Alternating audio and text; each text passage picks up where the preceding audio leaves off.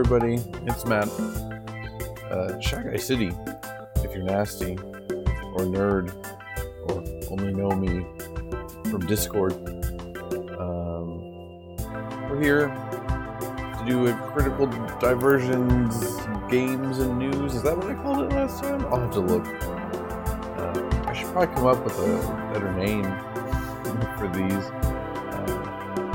I mean, it is literally just me talking about games and news, but maybe we should come up with something a little better. It's funny, when I came up with Critical Diversions as a name for our magazine, I got a lot of compliments on the name, and I agree it's a great name. It's the best name I've ever come up with for anything. I will probably never come anywhere close with anything ever again. I am going to latch on to this until the day I die. Speaking of dying, it's like 6 a.m. here. I'm tired. It's so early that I haven't even had a coffee yet. Maybe we'll get that on a break. It's also a very chill, foggy fall day here in Hamburg. Looking forward to hanging out with my wife later. Should be good. But for now, let's talk about games and news and games. Oh, also, I wanted to do a new segment. I mean, this is only the second episode. I want to talk about the state of the games club. I figured most of the people actually listening to this are probably involved or listen to the games club episodes of this. So yeah, we just did What Remains of Edith Finch a few days ago. I think at the time of this it was 4 days ago. That was great. I think that is my favorite episode that we have recorded yet. Big thanks to Callie and Boogs for showing up for the first time in any of our meetups. It was a lot of fun. Like I said, I think it was the best recorded episode despite all the technical hiccups. I said this in our text summary. I love seeing how different each lineup of people is per episode. I also really appreciate, Callie, who doesn't play nearly as many games as the rest of us, that she was able to come in here and provide a different perspective on something like this. It's so fucking cool. That's exactly what I wanted out of this. It took us a while, but we got there. We got there in terms of, hitting our stride with the games club. We started off rough with Portal 2, but I think it all feels pretty good now. I hope it's not just me that thinks that, but this is exactly what I wanted this whole thing to be. Way better, honestly, than what I was expecting. So yeah, that was a lot of fun. Talked a lot about crystals and family trauma. We threw in some Edith Finch in there when we could spare the time. It was good. In regards to what we're doing next, already announced the next two. It's Gunbrella and Firewatch, which, Firewatch, I haven't played since, 2017 or something like that. It's another first person. Again, I don't like the term walking simulator. It's another walking simulator in the same vein as Edith Finch. I just wanted to have something in between Edith Finch and Firewatch, so we're shoving Gunbrella in there real quick. I'm looking forward to those. We'll talk a little bit about Gunbrella. I've only played an hour of it so far. We'll talk about that a little bit in the games section. So yeah, Gunbrella and Firewatch are going to lead us into Mario Wonder at the end of the month. And then I think we haven't talked about this in the Discord yet. We're going to be we're planning on doing one big longer game for the entire month of November for a couple of reasons.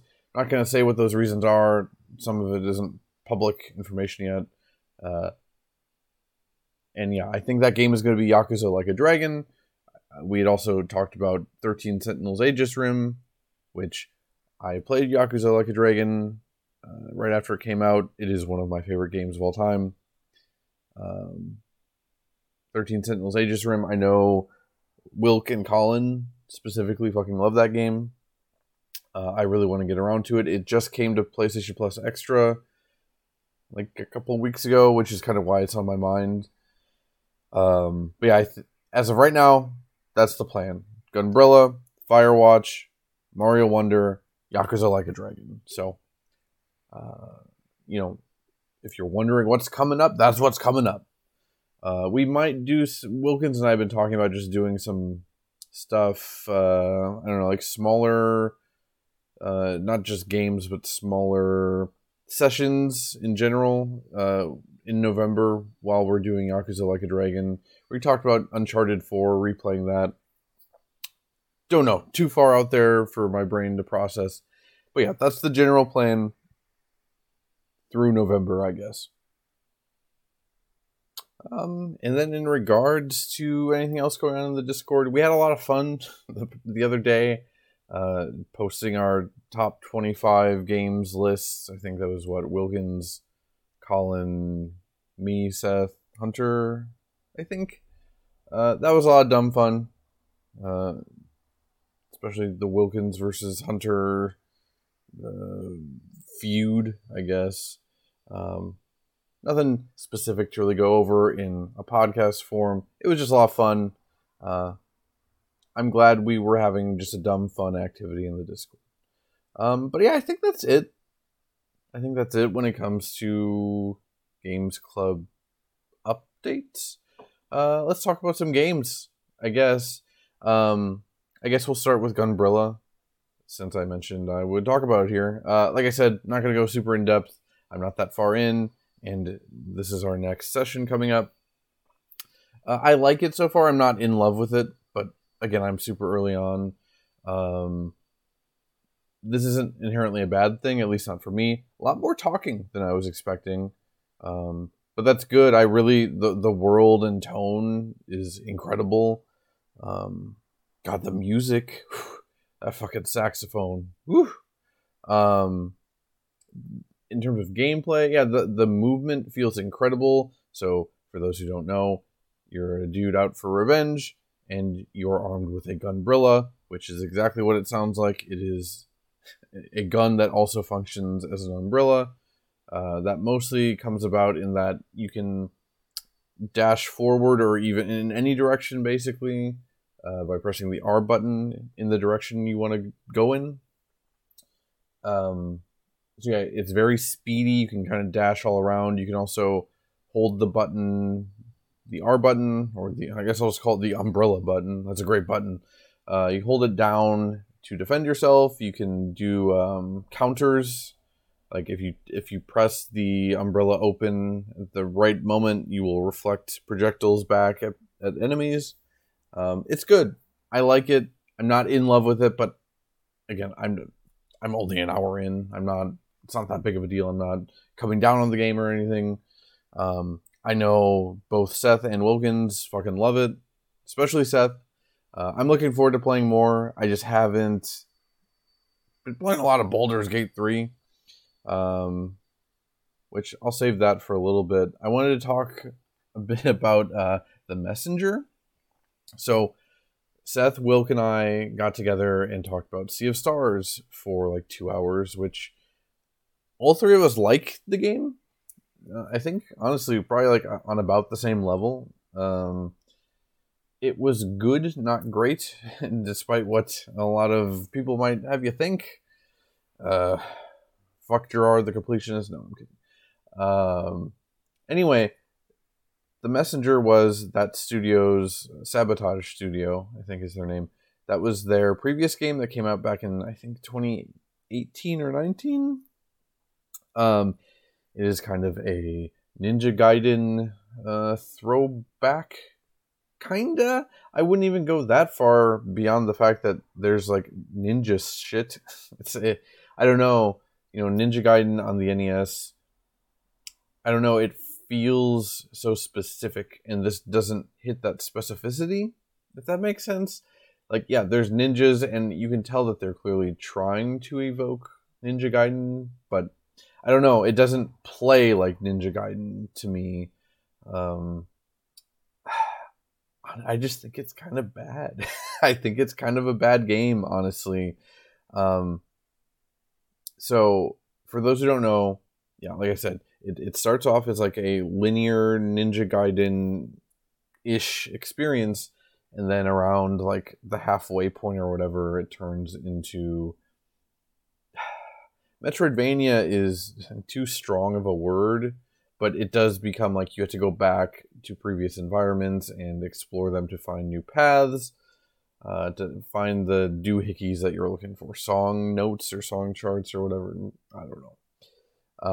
Also, along with that Metroidvania change, comes an art style change. The game goes from like an 8-bit throwback thing to a 16-bit inspired thing, which... So I bought this game back when it came out. I think I bought this on launch day on Switch. And that's all anyone talked about. I was like, oh, the twist. The twist that comes, and it's incredible.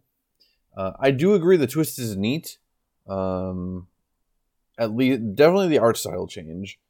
Part of my issue with it, the 16-bit look just looks so much better and more inspired than the 8-bit look. The 8-bit look just looks like every fucking other 8-bit throwback game that's come out in the past, 20 years at this point? But specifically, the 16-bit part of the game looks like a Sega Genesis game, and even kind of sounds like a Sega Genesis game. And you don't see that very often, or hear that very often. So that's... To me, that was kind of the neatest part of the game, was the Sega Genesis inspired look and feel going on. Yeah, man, it has the same issue as Sea of Stars, though, where like when you're going forward, the level design feels good to even like... I wouldn't go so far as to say great, but good to pretty dang good. I don't know, something like that.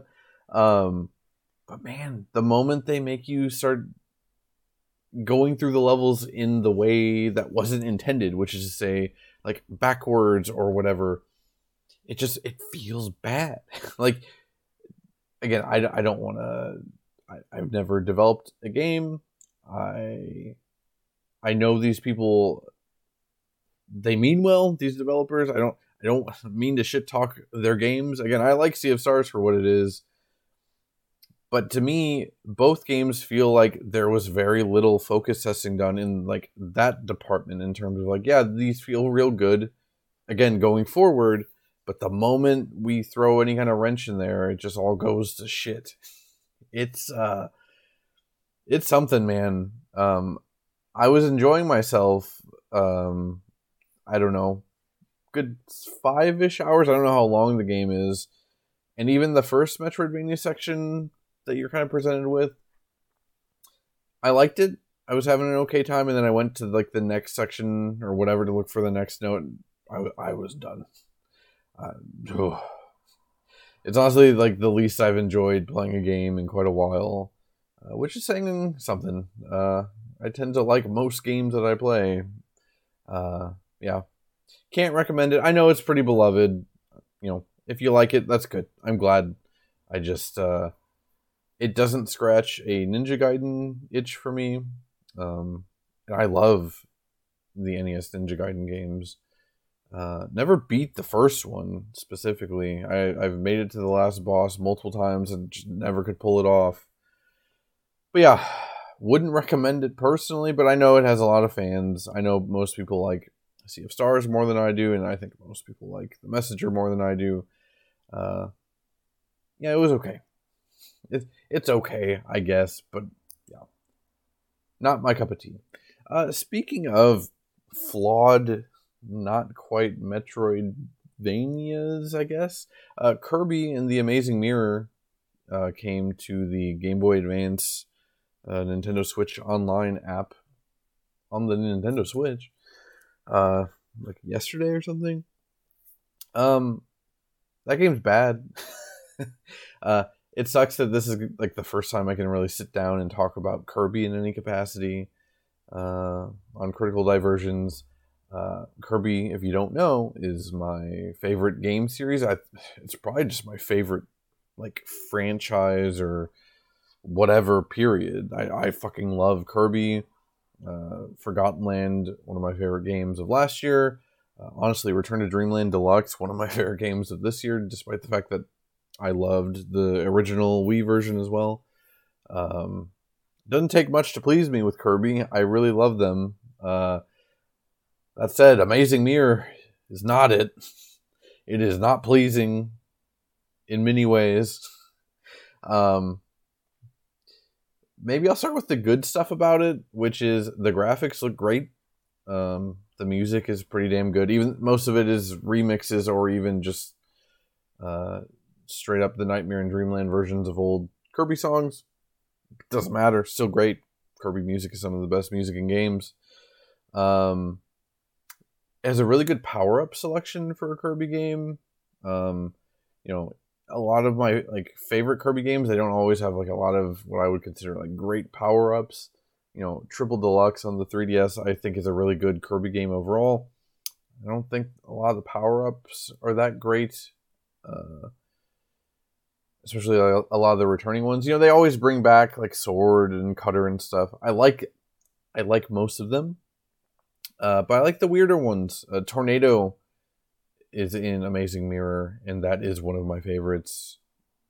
I mean, hell, after Yo-Yo, I think Tornado might be my favorite Kirby power ever. So Tornado, like I said, is in Amazing Mirror, so that's fucking cool. There's a lot of cool new power-ups in this. I think Magic made its debut in this game. This might also be the only Kirby game where Magic is in. I'm not sure, but that's cute and good. I think this is also the only mainline Kirby game that has the Smash Bros. Power-up, because this was, 2003 or 2004, and Melee was king of the world, at least of the Nintendo world at that point. So yeah, they put Master Hand and I think Crazy Hand are both bosses in Amazing Mirror, and eating them gives you Kirby's Smash Bros. Moveset, or pretty damn close.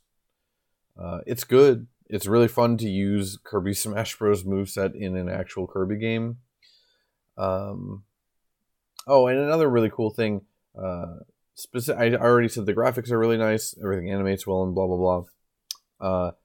It is a Metroidvania-ish. Again, I'll get into it in a second, but you go from one area to another, like you start off in this forest area and there's multiple paths through, blah, blah, blah, but I think at the very beginning of the game you are kind of forced to go into the forest area, and then you end up in like a spooky mansion area. But as you are traversing the forest, you can see, as you get a couple screens in, like you can actually see the spooky mansion in the background as you get closer. It's kind of like Castlevania, like the old NES Castlevania-ish, where you see Dracula's castle getting closer as you get through the levels. It's not nearly as dramatic or cool as that, but it does look good. The backgrounds on this look fantastic. I'd only ever played this as a 3DS Ambassador game, which, if you don't know what that means, I guess don't worry about it, but basically I had 10 Game Boy Advance games on my 3DS that other people couldn't have. Sorry, there's an ambulance going. Don't know if that's coming through. It probably is. I'd only played this as a 3DS Ambassador game, and so my memories of it aren't like, I didn't play it as a kid, so I don't have that child brain memory of like I can remember everything about this game the way I can for a lot of other Kirby games or Mario games or whatever. But yeah, I didn't remember how good the backgrounds and stuff looked. That said, that all sounds like good stuff, and it is. So yeah, it's kind of a Metroidvania. I think I've said that like 3 times now. It's almost, it's less like a Metroidvania and more, it's almost like an open world 2D platformer. The map design is fucking horrible. I've played like half an hour of it or something, maybe not even that much, on my Switch yesterday. so many doors, like they don't tell you where the doors lead to, and then you can't go back through most of them.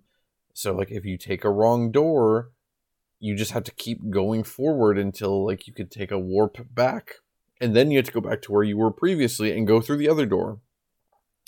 It's bad. It's real bad.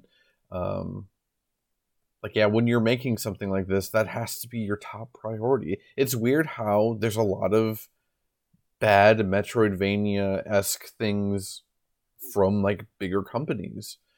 I've tried playing Mega Man ZX or ZX or whatever. I still want to get back to it and try it at some point, but it has a similar thing with the maps. Well, not to the degree of like it warping you all over the place and not being able to go back, I don't think. But specifically, like the map is just bad and you don't know where you're going. It's like, yeah, go into door 1 and that leads you to area 7 for whatever fucking reason. It's bad. It's bad. I truly think Amazing Mirror is probably the worst Kirby game. I can't even, with most, like the worst Mario game, I'd still rather play the worst Mario game than a lot of other games. I can't even go so far as to say that for Amazing Mirror because it's just frustrating. I will say, with all the Nintendo Switch Online emulator functionality that you have access to here, that will negate a lot of these issues. You can make save states and even rewind. So if you go through the wrong door, just hold ZL and ZR and just rewind a few seconds, and you can go through the other door, I guess. The main reason it's notable, besides, again, giving me a chance to talk about Kirby for a couple minutes, you can do online 4-player with this, with the Nintendo Switch Online app. When this originally released on the Game Boy Advance, you could do link cables with up to 4 people. I don't think I've ever heard of anyone that has played this game multiplayer. I really want to try it. I know Seth and a couple other people in the All In Discord have talked about it, getting something going with that. I would really love to. I doubt it's going to fix the majority of my issues with the game. Well, no, I know it won't, because it obviously won't fix the map thing. But what's cool about it is you can also, like, when you're playing single player, you still see the other 3 Kirbys controlled by the CPU, like, on the map in other areas. So, like, theoretically, I guess you can either pair up together and adventure around together, or you can just split up and one person can take. So, theoretically, the game could take a fourth of the time if all 4 of you are all split up and doing different things, which is great, because then you don't have to keep playing Kirby the Amazing Mirror. But yeah, I really want to try it. I would love to try it and give this game another shot. But yeah, even in my 15 minutes of playing it for the first time in like a decade, or over a decade, I guess, yeah, this ain't it. This is not a great Kirby game. Let's talk about something that is a great game, 30XX. I know I talked about it a little on the last games and news episode. I just feel like I need to shout this game from the rooftops. If you love Mega Man, and specifically Mega Man X, you need to fucking play this game, especially because I don't think many people are playing it. I'm not going to sit here and talk about it for super long. I don't think I talked about it for super long last week. There's not like a lot to say about it, beyond that it is a Mega Man X roguelite. But in terms of its quality and like everything it does right, this game, like, to me, it fulfills the premise of what Mega Man X can even be. Like, this is better than any Mega Man X game. I think I said that last week or last time. But now that I think I've played like 65 hours now, and like even right now, I'm like, yeah, I could play some 30XX. Even if Capcom made a Mega Man X9, it would have to be pretty damn impressive for me to put a hypothetical Mega Man X9 over 30XX. Mega Man 11 that came out a few years ago, I think I like it more than most people. I know like Jim played a bit of 11 and just straight up didn't like it. I quite like it. That said, it's nowhere near like the best Mega Man game.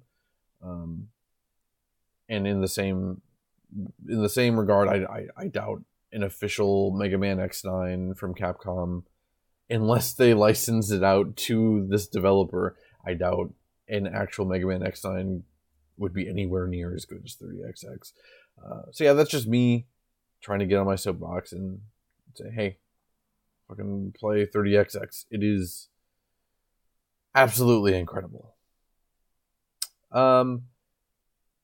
Speaking of people being out for my blood, F-Zero 99, I don't have that much more to say about it. It got brought up in the Discord. Stu came out of nowhere to yell at me about F-Zero 99 a couple of days ago. I like it. I want to emphasize, I think it's neat. I think it's good. I don't think it's great, but hey, if you're loving it, who fucking cares? I did play a lot more. I probably played like 2 hours straight. I don't know, earlier this week. I don't know. I don't gel with it that well. You know, people want to yell at me about the meta. Look, I don't even know how you're supposed to tell what the meta is because it's just a bunch of bullshit happening on screen. But again, I'm mostly joking. I think the game is good. It's really neat that it exists. I'm glad people are having fun with it. I hope it leads to something else beyond just more 99 games, which I'm sure are coming. That's cool too. But yeah, I would like to see a new F-Zero or something. I don't know. F-Zero has always been pretty cool to me. Hell, I'd even take an F-Zero 99 2, if that makes sense. But with the N64 aesthetic instead of the Super Nintendo aesthetic. I get it. I from my understanding, I think the Super Nintendo F-Zero is still the best-selling game in the series. Definitely, you know, people have a lot of nostalgia for 16-bit graphics and whatever, as discussed earlier with the Messenger. So I get it. I get why they did this. I just feel like in F-Zero 99 that looked like the N64 game, F-Zero X, that would just kind of make more sense. Also, just, I don't know, from like a track design standpoint, I don't know, whatever. Maybe it's probably harder to make an F-Zero 99 that is going off of the N64 aesthetic as opposed to the Super Nintendo aesthetic. There was a lot of syllables right there. Yeah, it's good. I'm glad you all like it. Leave me alone. I think, okay, yeah. Lastly, I guess we can talk a little bit about Baldur's Gate 3. My wife and I finally got into Act 2 2 nights ago on our co-op file. I think I don't remember how in-depth I went into Baldur's Gate last week. I know probably not much. Yeah, on that file, she is playing a Githyanki druid, and I am playing a Dragonborn monk. It's real fun. For one, this game is incredible. This might end up being my favorite game of all time.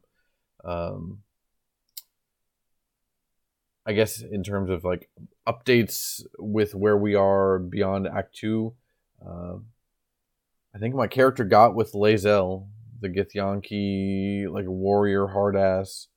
I think I realized that I like it when women treat me bad, or at least my monk does. I don't know. It was actually genuinely sweet. All joking aside, it was genuinely sweet.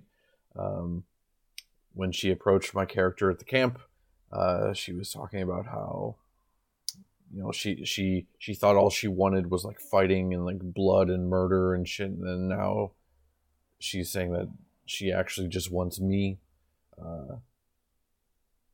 Yeah, that game's good. The writing is incredible.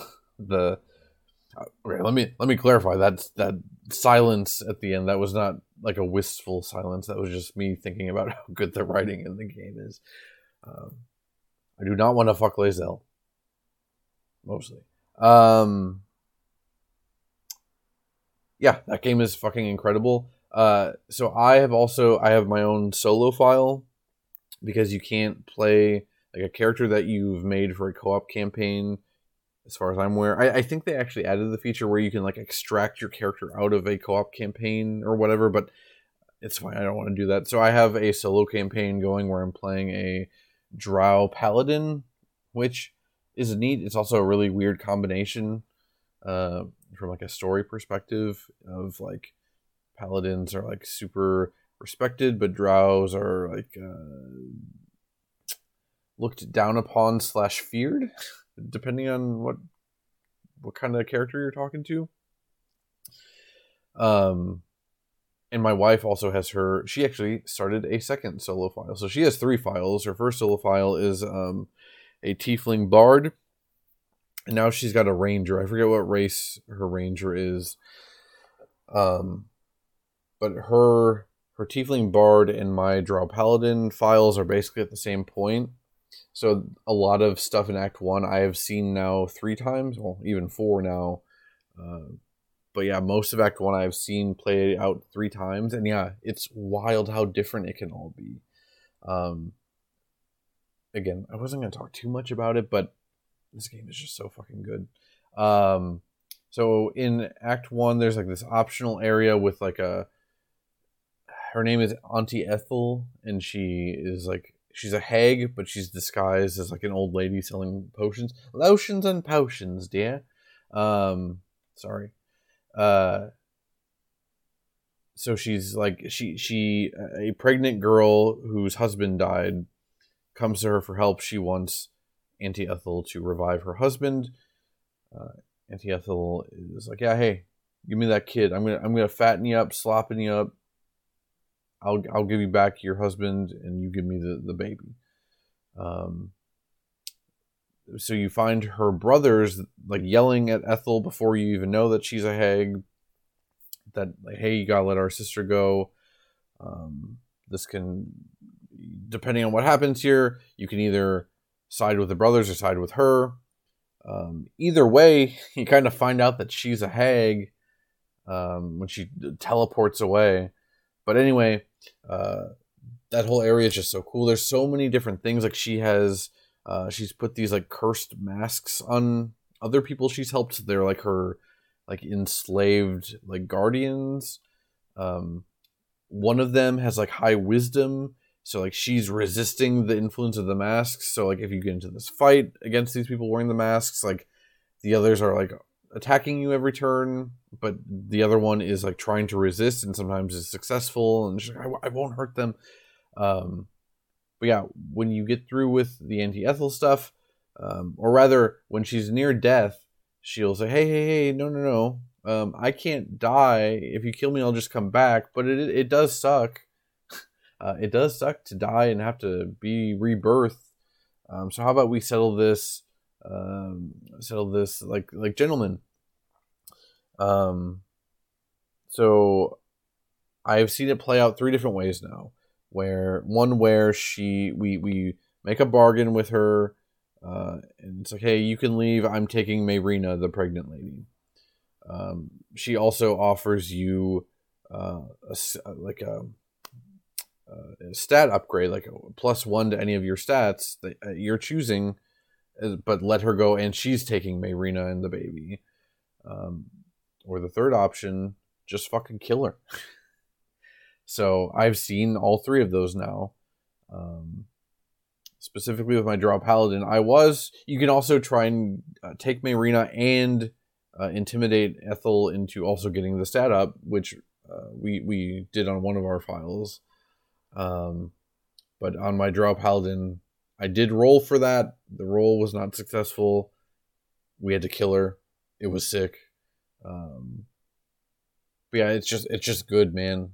It's incredible how good this game is. I cannot emphasize enough, like, the best cast of characters I've ever experienced in a game. Again, I don't have basically any experience with Dungeons and Dragons. This game is so good, yeah, it's making me and my wife want to play Dungeons and Dragons. All week, we've kind of been watching various Dungeons and Dragons, like, things. Like, we've watched some of the cast, well, most of the cast of your party members play D&D for the first time. That's been streaming on Twitch. We also watched a little of Acquisitions Incorporated, which is the Penny Arcade dudes. I know they're kind of problematic or something. I don't know, but we just wanted some D&D stuff, so it was easy enough to just absorb that for what it was. I forget the guy's name, but the DM for that Acquisitions Incorporated is incredible. Like, it just seems so much fucking fun to play D&D like with a group of friends and like with a good DM. I know me, Wilk, and some of our other friends, we've been talking about trying to play D&D like for over a decade, and it just never happened. I kind of doubt it ever will at this point, but man, Baldur's Gate is so fucking good. Yeah, it makes me want to learn and whatever. I know Seth linked me something for learning. What's it called? I know like the 5th edition or whatever. I haven't had the chance to look at it yet.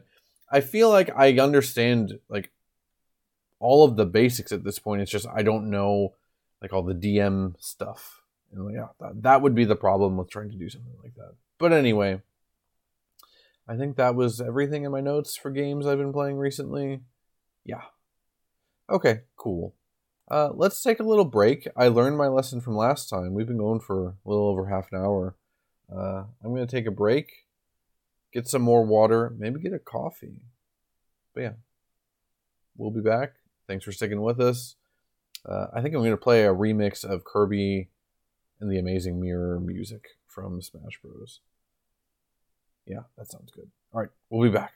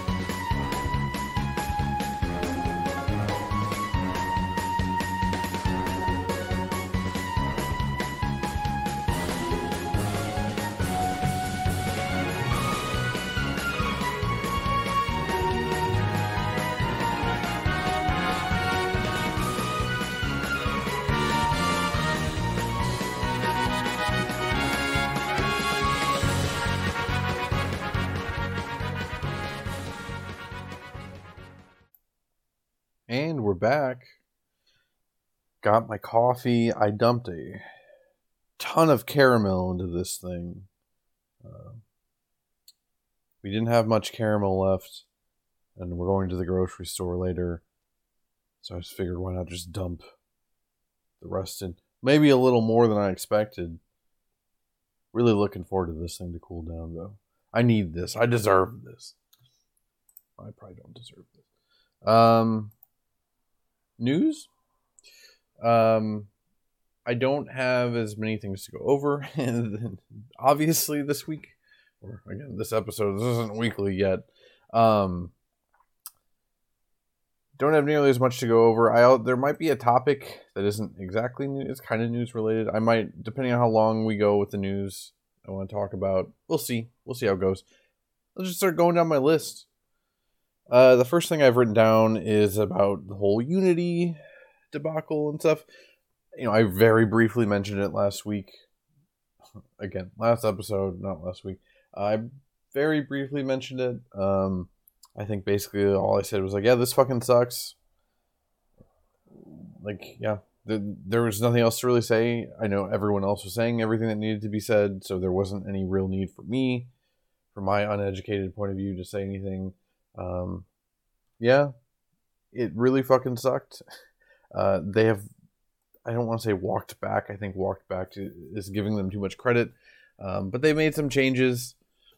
I'm not going to go over all of it here because I think a lot of it's bullshit anyway. And from what I've seen, no one is happy with it still. Pretty wild to, for a company that big to try and make that big of a change. Everyone hated to the level that they did. Like, it's funny that they're called Unity, or that the engine is called Unity, because it's the first time I've ever seen people this united against something. There was not a single person that wasn't like a Unity board member that was positive about these changes, about like any of them. So yeah, they did all that. They upset everyone, and then they proceeded to, again, Walk Back is giving them too much credit, and everyone is still upset. And all the trust is out the window, so that's pretty wild. Like I said, I don't have much to add here that hasn't been said. I'm uneducated.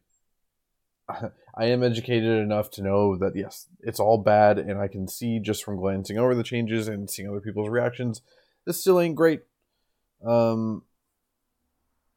It at least will give developers that are currently in the throes of making a game on Unity the time they can finish their game without having to worry about shit, and then, I guess, learn a new engine. So, yeah, still not great. Still pretty fucking bad. It's just wild. That's going to be something, honestly, looking over the news, it's basically all bad compared to the fun Nintendo Direct and State of Play stuff from the last episode. But it's basically all just capitalist bullshit happening. I didn't think about it at the time. I forgot that Genshin Impact is made with Unity. I didn't realize it until just a couple days ago. People started talking about how this was likely just Unity trying to get more money from the Genshin Impact devs. I forget their name. Hoyoverse, I think. And it sounds like Hoyoverse, they've already put up job listings for people with experience with different engines. So, good job, I guess. If you were wanting to speed run upsetting the entire industry, you did it. Good job. It's fantastic. But yeah, I don't have much else to say. If you really need to know, and you probably don't actually, if you're interested in this but somehow unaware of everything, there's a billion resources you can look at. I would recommend Rami Ismail, his Twitter account. He covered things pretty thoroughly, especially when it was all breaking at the time. But yeah, it's all bad. Let's talk about some other bad stuff. Specifically layoffs. Specifically both Embracer and Epic having layoffs. I don't even know which one I would cover first. I can't decide which one I think is more stupid. Probably Embracer, I guess. So for those who don't know, again, I don't know all the terminology and how business works, but basically Embracer is like they were being mostly funded by the Saudis, who are investing heavily into the gaming space right now over the past few years. Embracer, like the name implies, they have been trying to embrace just a ton of studios. They were acquiring all kinds of studios and licenses and IP.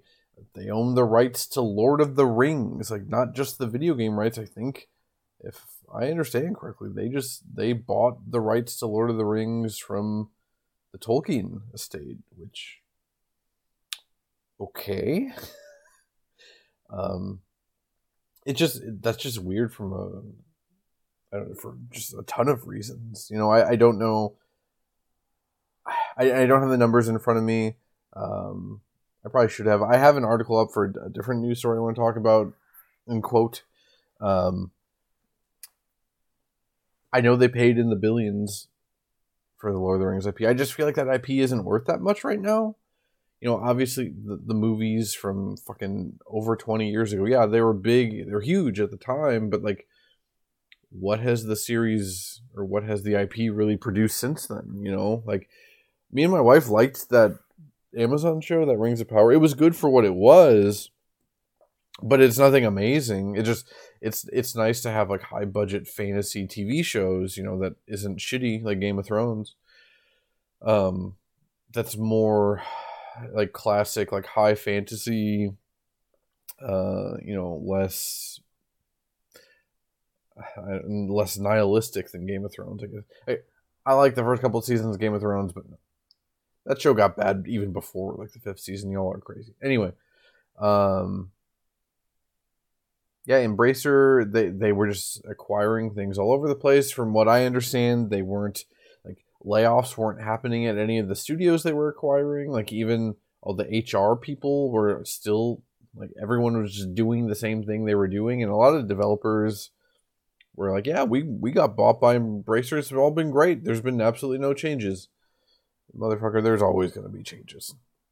Uh, it to be fair, I guess to Embracer to give them a little bit of leeway, it sounds like they they didn't intend for all of this to go down the way it's going down. I mean, obviously, I guess that's pretty obvious, but um, they had a $2 billion deal fall through with the Saudis. It when this all started happening, I forget exactly when Embracer started showing up in like the gaming news sphere, but I was less educated on all this stuff than I am now. But I still was like, that seems bad. And sure enough, they have been doing layoffs all over the place. It's just bad, man. The game industry just feels like it's on fire. I think I don't know if it was a rumor, but that they acquired Gearbox, the Borderlands people, and now they're trying to sell Gearbox. I don't know if that was a rumor, if that was a reporting, or if it was confirmed. I don't know, but you gotta assume Gearbox is probably like. I'm trying to run over a checklist in my head. I'm not going to check on Google to see everything Embracer owns because they own a lot of fucking shit right now, for the time being at least. I gotta assume Gearbox is probably one of their more profitable things. Then again, maybe not. Sounds based on like the news story from a couple years ago about Borderlands 3 devs not getting as much of a bonus as they were expecting. Maybe Borderlands 3 didn't do nearly as well as we think it did. I know it did well, obviously. Also, Borderlands 3 fucking sucks. As someone that really liked Borderlands 2 for what it was, and I played like over 100 hours with Colin back when it was new, 3 was horrible, man.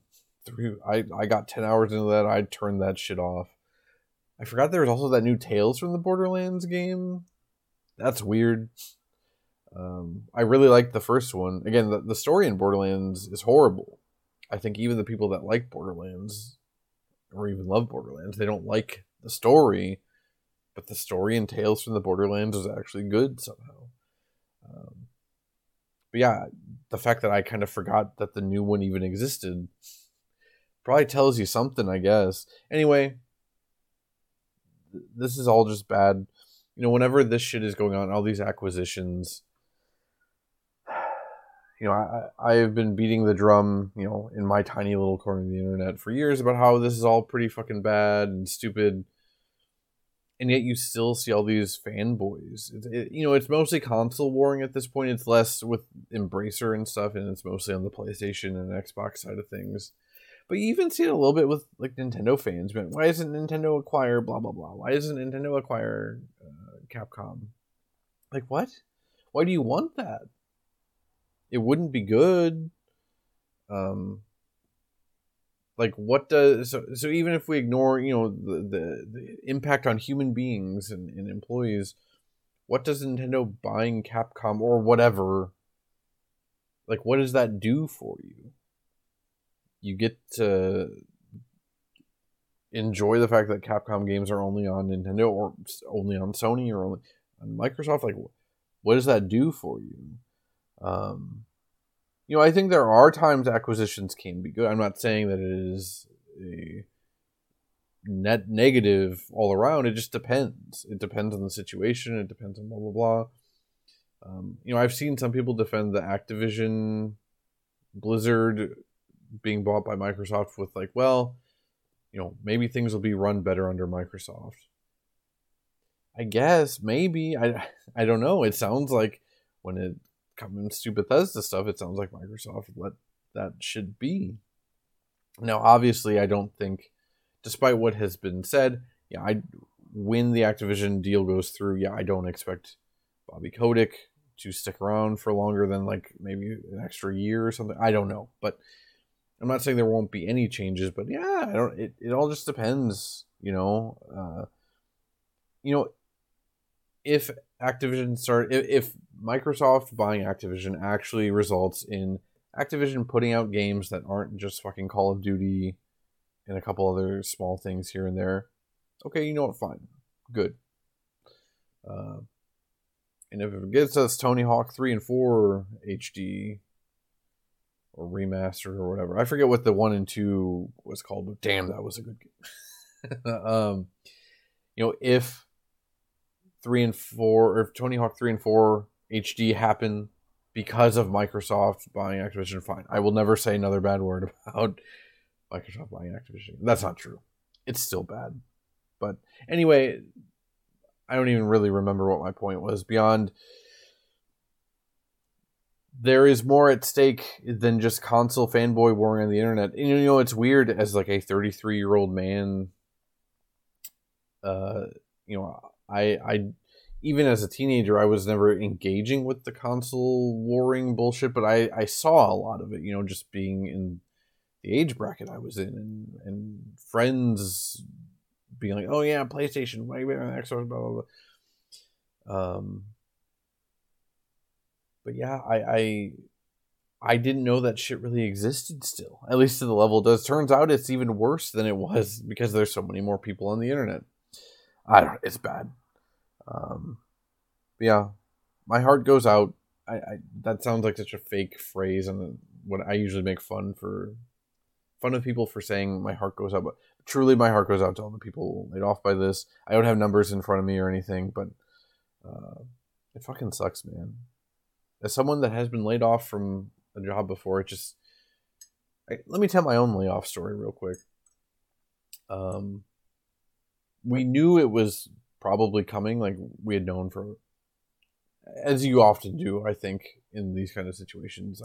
I truly doubt there's many times where big layoffs are a massive surprise. But anyway, I worked for like a small appraisal, like real estate appraisal company in Findlay, Ohio, a few years ago.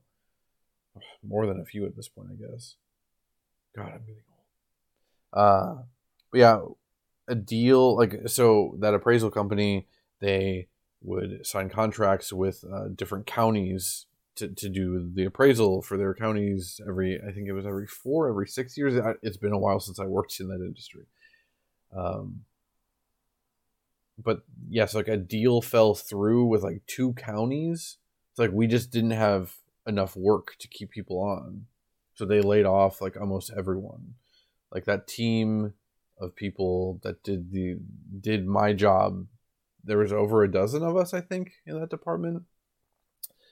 They laid off everyone but like 3 people, I think. That's been years ago now. That was 2018. And shit, we're coming up on like that cycle where unless they've made new contracts, they might be laying people off again. I know they rehired a lot of people. I think, sure, don't need to get into it. This is a video game podcast, but to show you how clueless people are, even in a small company, like that company had less than like 50 employees. I would say less than like 30 probably. How clueless and heartless people can be. So they start calling, like we were divided up into rooms in this office building, and they are calling us in room by room to basically tell us, hey, like you guys are done in a few weeks. Finish up this project and then you're done. Blah blah blah. So they call us into this room, and it's our manager and like the head of HR, and like I don't know, I forget what her exact position was, but she was like vice president of the company or whatever. I don't remember.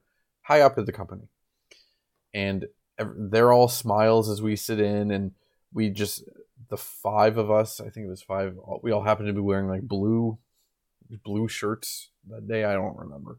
And they're did you guys color coordinate before you came into the office? Say and everyone, because we all knew what was coming, but everyone's just like and then the smiles slid off their slimy fucking faces as they told us that in a few weeks we wouldn't have jobs or whatever. But to really hammer the point home, there was a lady in my room in that department. Her and her husband had just bought a house, like literally, I think like 2 weeks previously.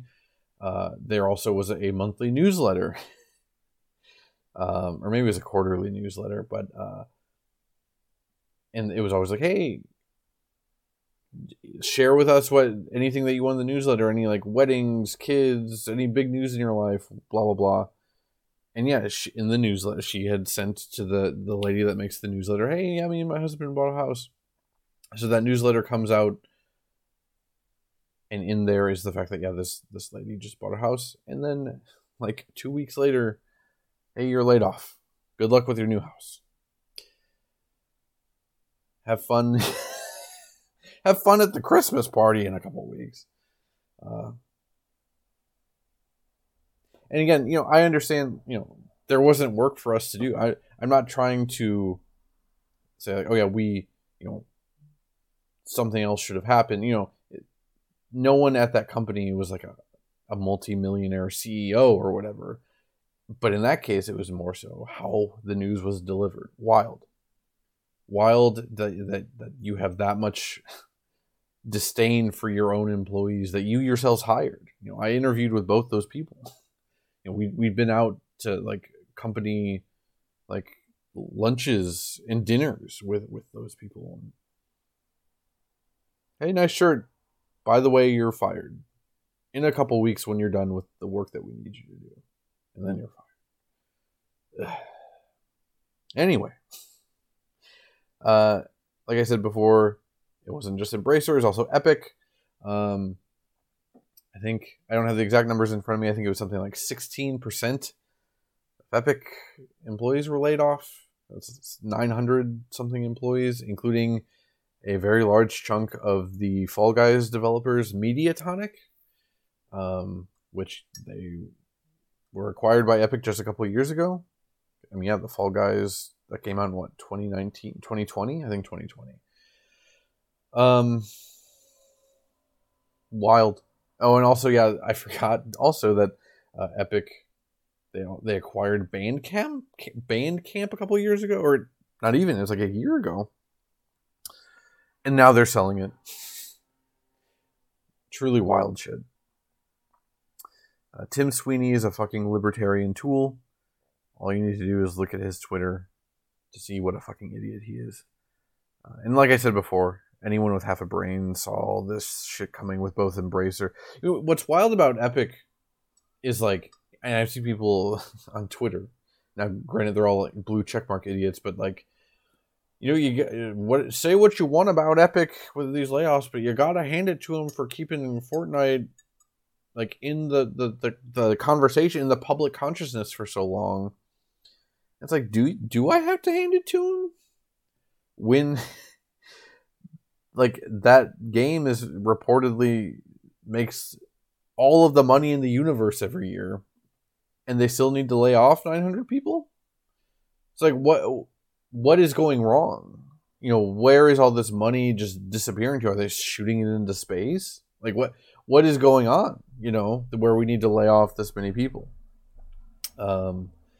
I would be curious about Fall Guys. That game blew the fuck up for a few months back in 2020. Again, I guess it was part of COVID. The same way like Among Us blew up the way it did, partially because of just the timing and stuff. I would be curious to know Fall Guys numbers. Like there are still multiple people on my PlayStation friends list that still regularly I see on Fall Guys.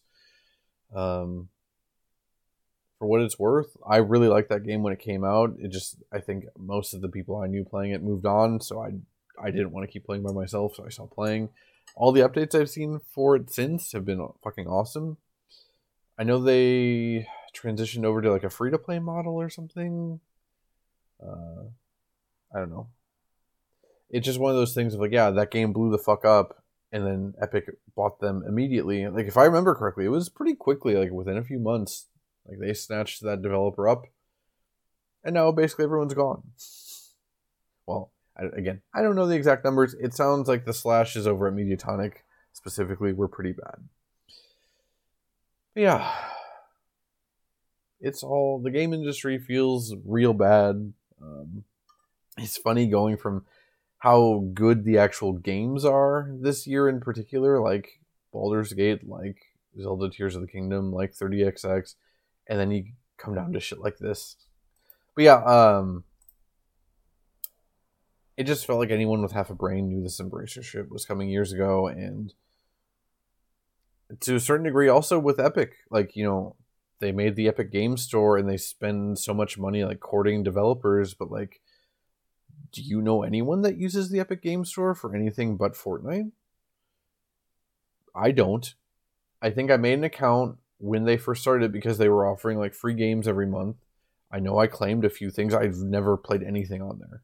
And I stopped logging in even to claim the free games because who cares? If I'm not using it, what does it matter? I have plenty of games. I have infinite games that I own in some way or another, and I have never played. So why do I need to have another batch of them on another storefront? And in theory, I do agree with Tim Sweeney in that, like, yeah, Valve with Steam kind of has a stranglehold on the PC market. And I do think that anyone that is just raw Steam, like your faith is also misplaced and misguided. But that said, yeah, that's about as much as I'm willing to to give it to Tim Sweeney. Fuck that guy. That dude runs the company. He claims that he runs the company on like ideologies as opposed to making money. If I remember the Twitter thread correctly, maybe I should look this up. I don't know if I'm going to be able to find specifically what I am looking for. I was reading it the other day, and I don't want to misquote it. He tweets a lot. Now he's tweeting about Google antitrust lawsuit stuff. Okay. I'm not going to bother looking for it. Like I said, he just seems like a fucking libertarian fuckstick. Like, fuck this guy. He runs it on like his supposed ideologies of like, yeah, we're free market. Like we're gonna take down big bad Steam. The same way that they got Fortnite taken off of the iOS, the App Store, because they wanted to try and start a fight with Apple, which it sounds like basically no one won in that fight. But regardless of what you think about Apple and walled gardens and blah blah blah, Fortnite is a game, especially a few years ago. It's changed a little bit in recent years, I think, but a few years ago, it was basically only played by like kids and teenagers. I shouldn't say only, but I think the proportion of like kids and teenagers playing compared to adults was much, much higher a few years ago than it is now. Like that dude is trying to start a war with Apple by telling kids, hey, get your parents to yell at Apple, or you yourself yell at Apple for us to get it back on the App Store, and everything will be fine. It really fucking sucks. The Fortnite in-game like parody of the old Apple commercials fucking sucks, man. Also, no one in your audience fucking knows what that's parodying. Ugh. I really dislike Tim Sweeney. Speaking of people I really dislike in the game industry, Jim Ryan stepping down as head of PlayStation.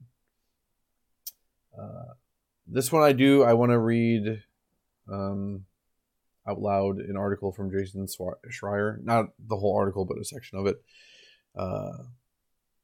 But before I even do that, let me just say Jim Ryan is a fucking piece of shit. That has nothing to do with how he ran PlayStation as like a company or whatever. But the reason I'm saying that is in this section of the article from Jason Schreier that I want to read off, so let me do that. This is from Bloomberg. I think this is posted yesterday, again by Jason Schreier.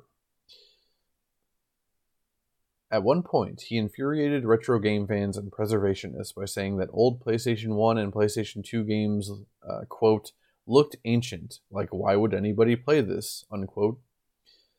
Another time, while touting the company's accomplishments in Europe and Asia, Ryan claimed that, quote, people had never played games before PlayStation in the Middle East, unquote, which was false.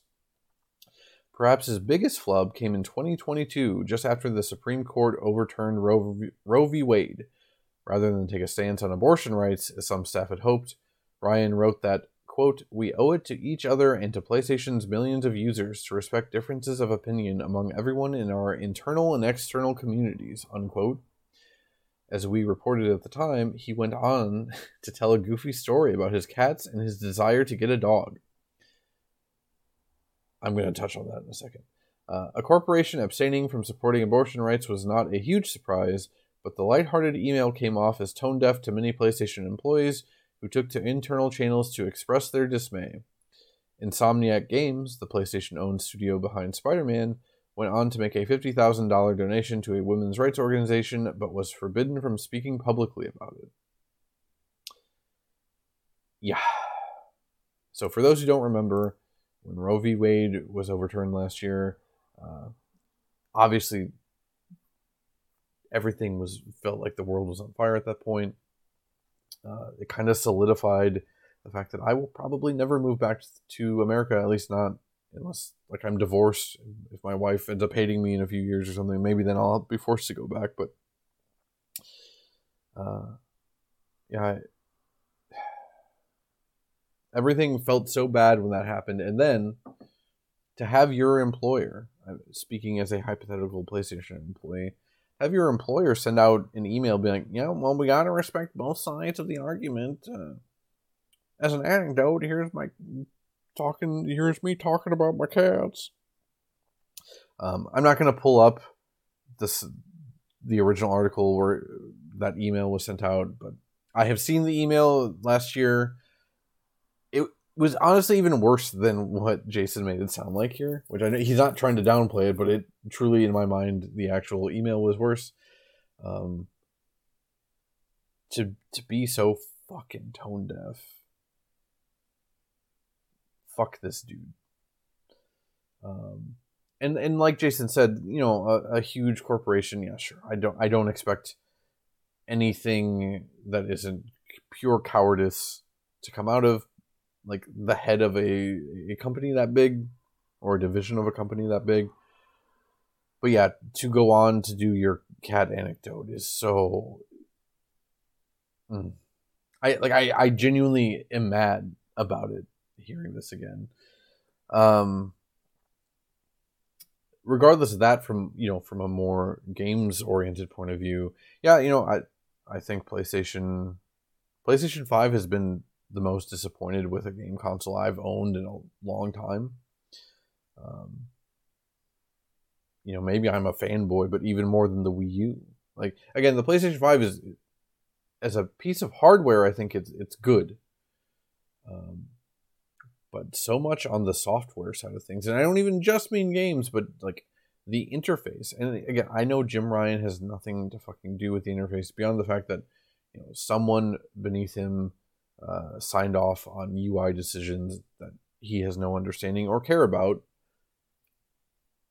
But still, I have never seen a console interface this confusing. Well, I guess the Xbox One was pretty bad also, but to go from the PlayStation 4, which I think is my favorite non-Nintendo console of all time, probably a top 3 console of all time, period, and then go to the PlayStation 5, where so much on the surface is pretty similar, but like even just closing out of a game takes like 4 extra button presses than you would think. It's fucking wild. And that's not even getting into how fucking unusable the party system is, which again, it worked just fine on PlayStation 4. The fact that Discord has, integration with PlayStation 5 now is kind of a godsend. I think basically the few times I've played online on my PS5 in the past few years and did voice chat with people, we were just using Discord. I guess maybe not, because that's a pretty recent development, but I guess that just goes to show you I barely use my PlayStation 5 to play online games and do voice chat anymore. And that's without getting into PSVR 2 seems like a huge fucking flop. What the fuck? The PlayStation Portal is the most baffling thing I've ever seen. If the PlayStation Portal was like a Wii U gamepad and it used like Bluetooth to remotely connect to your PlayStation 5, that would have been fucking sick. I would have genuinely paid like $400 fucking dollars for that thing. Nope. PlayStation Portal. It's just remote play over Wi-Fi on your home PS5. Like, so you need to own a PS5 and a PlayStation Portal. So that's setting you back at least like $800 right off the bat before tax. Just for shitty remote play that we all have access to on our phones anyway. Sorry, the cat just jumped on the desk. That all said, I'm also not a big fan of PlayStation's first party output over the past few years. When again, I think the PS4 output was generally pretty good, especially in the earlier years. I don't expect all or probably any, honestly, of these things to be fixed. I think so much of this is just already in motion that I don't. Even if you hire like the sickest dude in the world to run PlayStation, like we won't see significant changes to like software output for probably at least 5 years anyway. Like, yeah, the things that are in motion now are going to stay in motion beyond stuff that's like early in development that they could theoretically cancel or whatever.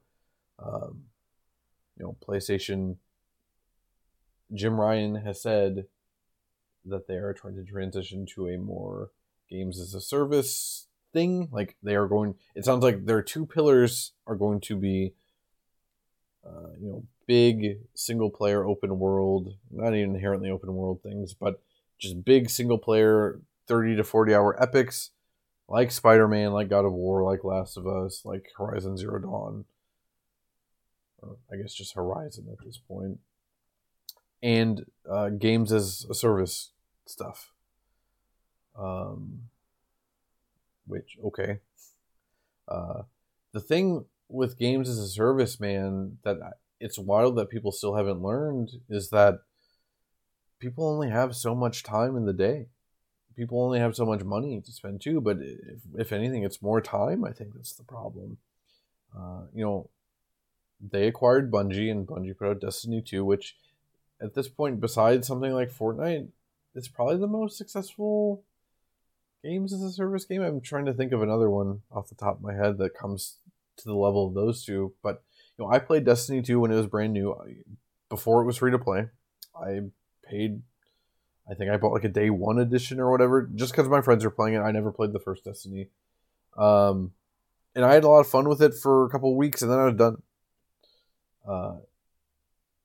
I know now it's a bit different, that they probably have a better pipeline for getting content out or whatever, but like, I don't want to do things that feel like a chore. I just want to play a game and have fun. But when it starts feeling like a chore, then I'm out. Because I'm an adult that has other things to do. I can play a million other games. I can go play Kirby and the Amazing Mirror. Which, despite all my complaining about it earlier, I'd still rather play Kirby and the Amazing Mirror than Fortnite or Destiny 2. But I know that's just me. I know most people in the world would much rather play Fortnite or Destiny 2. But yeah, and again, I don't mind some games as a service thing, but I do think it's a mistake to try.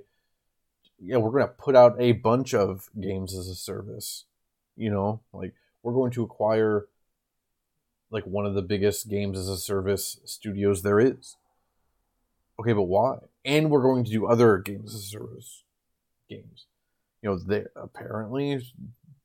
They're trying to have the Naughty Dog, the Uncharted and Last of Us developers. They are apparently trying to do games as a service stuff. There was supposed to be, I forget what the Last of Us 1, the multiplayer mode was called, Factions, I think.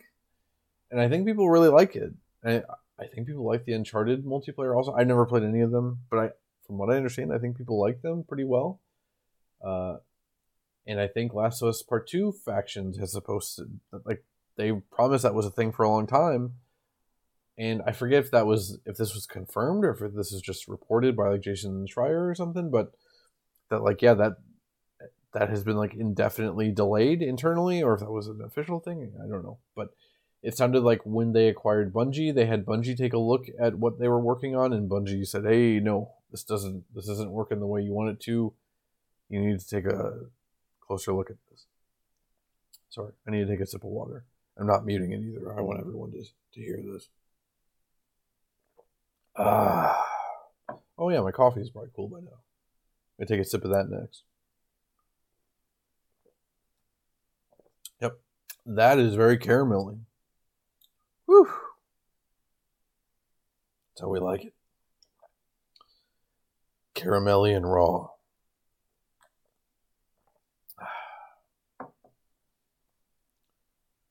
Damn fine cup of coffee. Anyway, yeah, Jim Ryan, that dude fucking sucks. And yeah, I think he's been at the company. It was in the same article. I already closed out of it, but I think he's been at the company since like '94. So he's been at PlayStation since near the beginning. But he's like a marketing dude. I don't.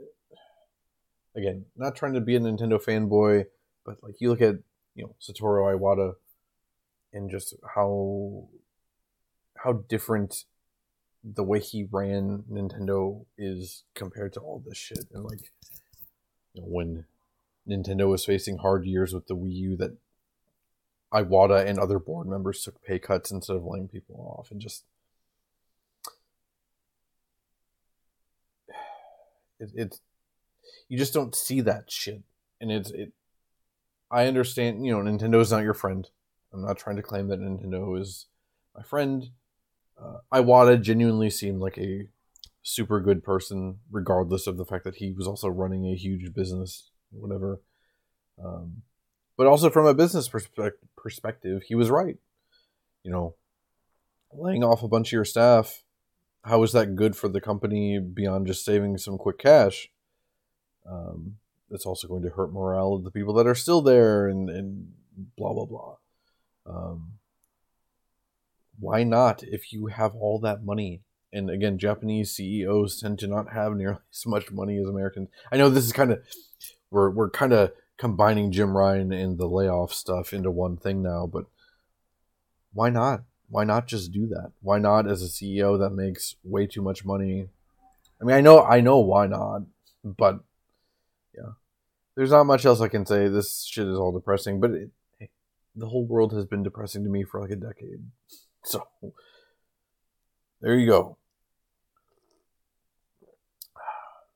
Unionize. And don't get bought by Embracer. Well, sounds like they can't now. They can't buy anyone now. Maybe they'll buy the Tomb... Oh, no, they I was trying to think of like a not relevant franchise that they could buy, and I was going to say Tomb Raider. I think they own Tomb Raider. Okay. I think I only have one. Yeah. I only have one more news thing written down in my notes. Speaking of high-level departures, Hideki Kamiya leaving Platinum. Not much to say about this, except that it's pretty surprising, honestly. He was famously part of Capcom for a long time. I think his directorial debut was the original Resident Evil 2. He made the first Devil May Cry. He directed Beautiful Joe and Okami. He was one of the people that was at Clover, an internal Capcom studio that again made Beautiful Joe and Okami. And then when that studio was internally like shuttered and things are going to be moved around, him and some other people left and formed Platinum Games. It just always seemed like Kamiya would be at Platinum for probably the rest of his career. Not the case, I guess. At this point, what? Bayonetta... So he didn't direct Bayonetta 2 or 3. was the last game he directed, was that Wonderful 101? I think it might have been. Which I do think Wonderful 101 is very underrated.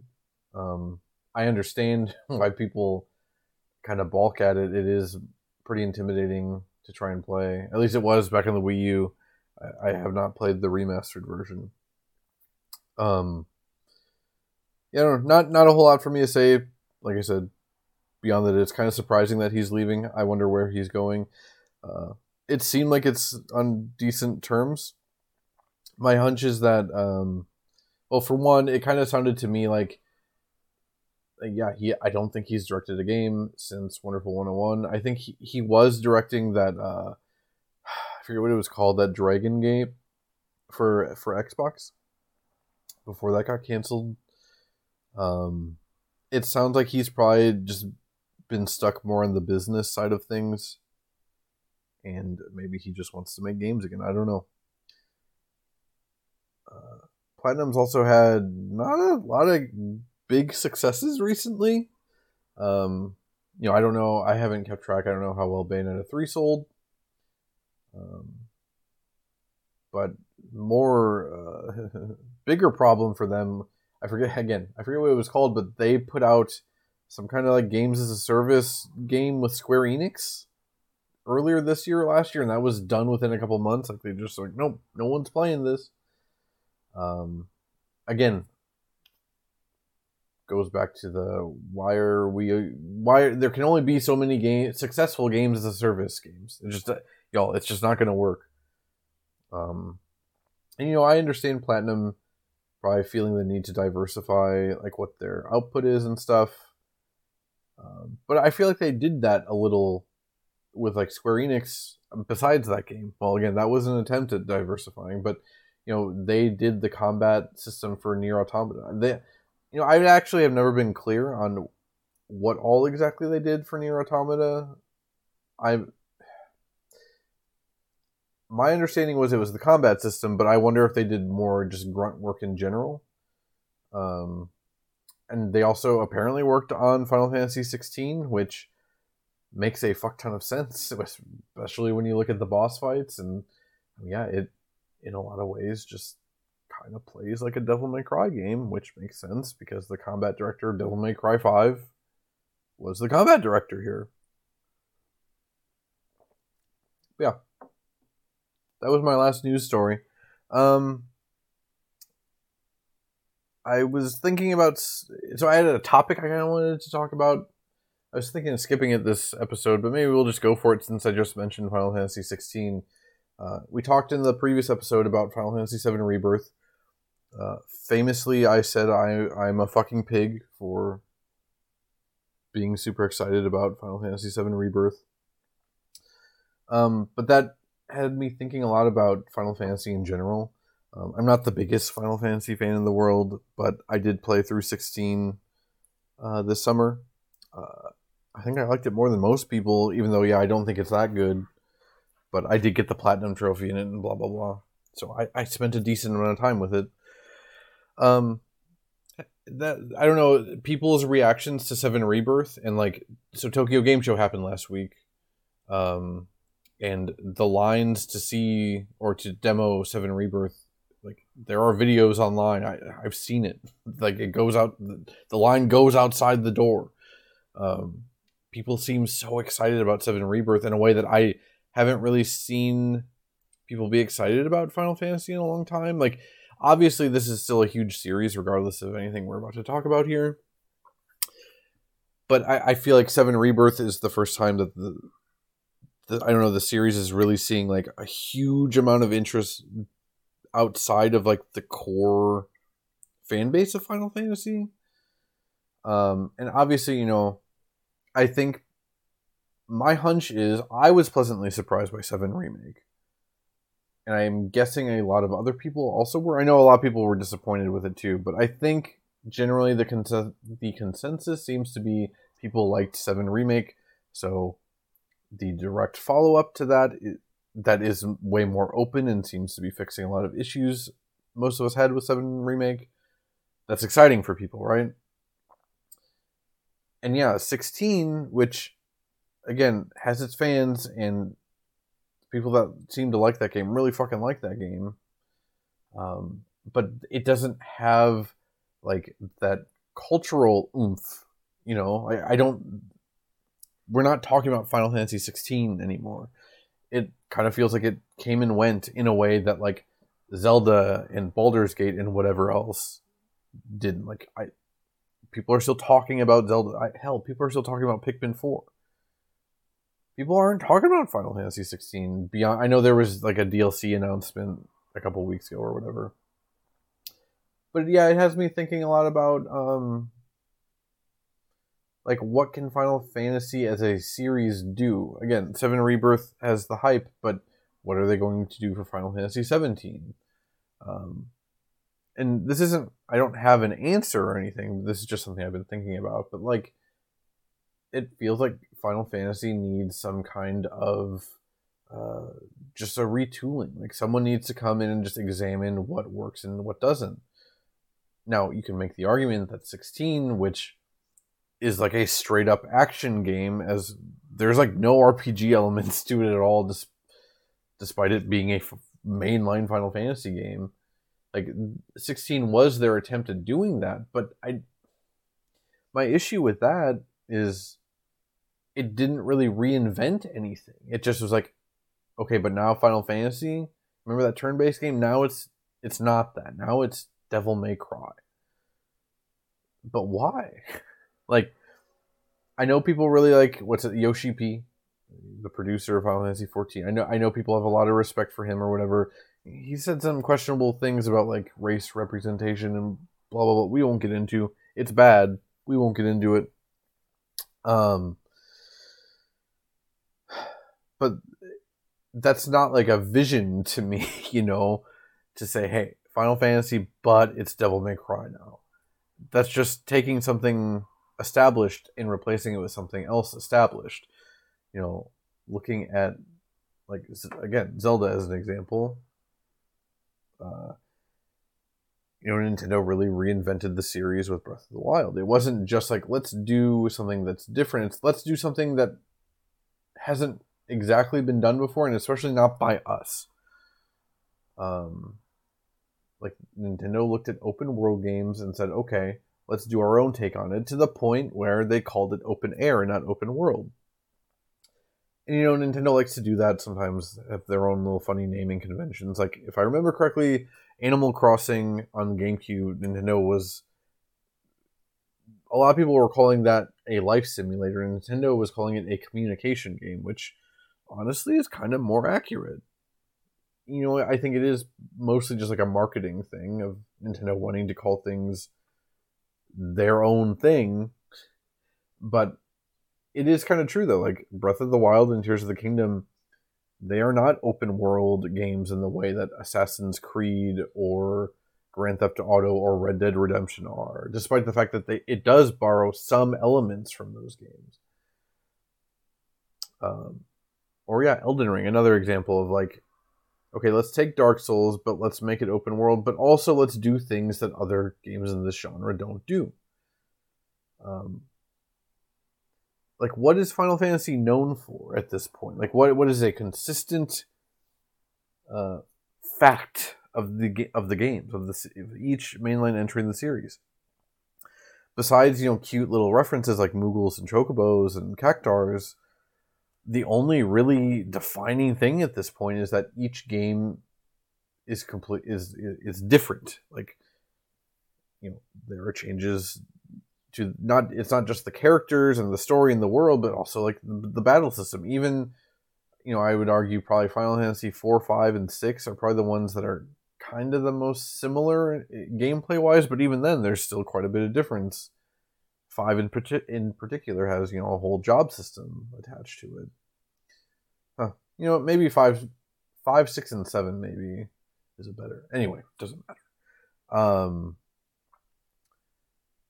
I don't know. I find it telling that, you know, 16 was supposed to be this grand reinvention of the series, and it kind of, you know, again, I'm sure it sold well, and again, the people that love it really fucking love it. I liked it.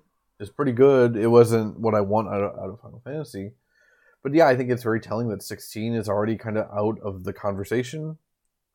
And then 7 Rebirth has like the most hype I've seen behind the series since I don't even know when the last time I saw hype for a new game in the series at this point on this level. So maybe Final Fantasy's reinvention should be that it doesn't need to have reinventions every time, you know? Like, iteration is okay. You know, again, they were iterating between Final Fantasies back in the Super Nintendo and PlayStation days. Even if the world and characters were different and the battle system also on the micro scale was different, they were still iterating on ideas as they went. You know, I still haven't played Final Fantasy 15.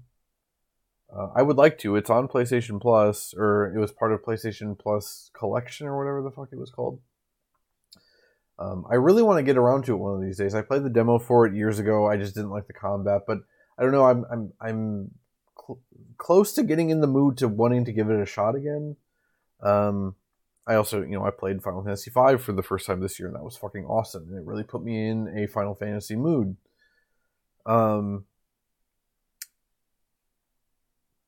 But yeah, that reinvention with Final Fantasy was that it was supposed to be this open world thing. And again, I think the people that like that game really fucking like it, and people that like the characters really fucking like it, but it's not in the public conversation anymore beyond people laughing at the fact that it took like fucking 13 years to come out, or however long it was. It wasn't 13, but it was a while. I don't know. You know, I don't know what the answer is. This is just kind of me just wanting to talk about Final Fantasy a little bit because 7 Rebirth was looking incredible. But yeah, I don't know. My takeaway is kind of maybe just iterating with smaller steps is what the series needs right now. And again, please, I like 16, but please, 17 should not be this. Should not be like 16, I mean. If you want to keep doing that Devil May Cry stuff, fine. Make sequels to 16 then. Make 16 too and really fucking go for it. I don't know. But yeah, I think that's it. I think that's it for today. Let me take some more sips of coffee first.